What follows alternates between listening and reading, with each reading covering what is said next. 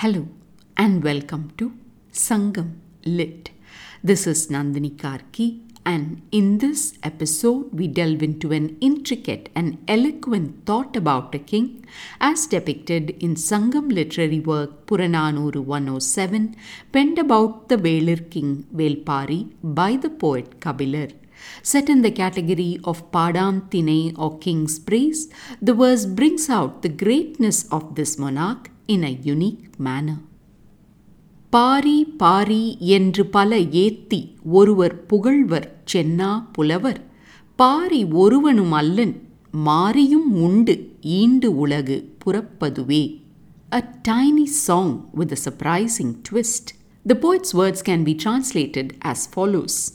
Pari Pari, they sing praises of one man, those articulate poets.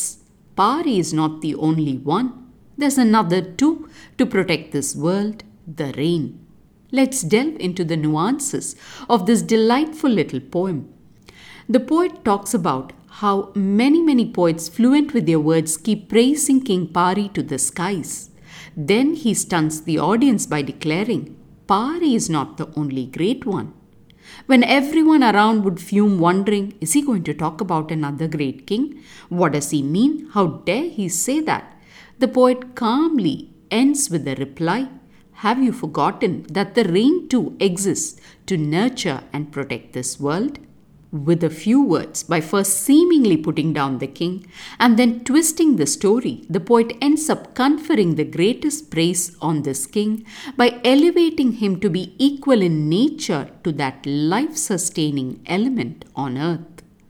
A verse that inspires me to conclude with the words, in a line of an ancient Tamil poem, a Japanese haiku waits. Thanks for listening to this episode of Sangam Lit and journeying with me to ancient lands and minds. Please visit nandinikarki.com to share your thoughts and do spread the word about Sangam Lit. Until next time, Nandri Vanakkam.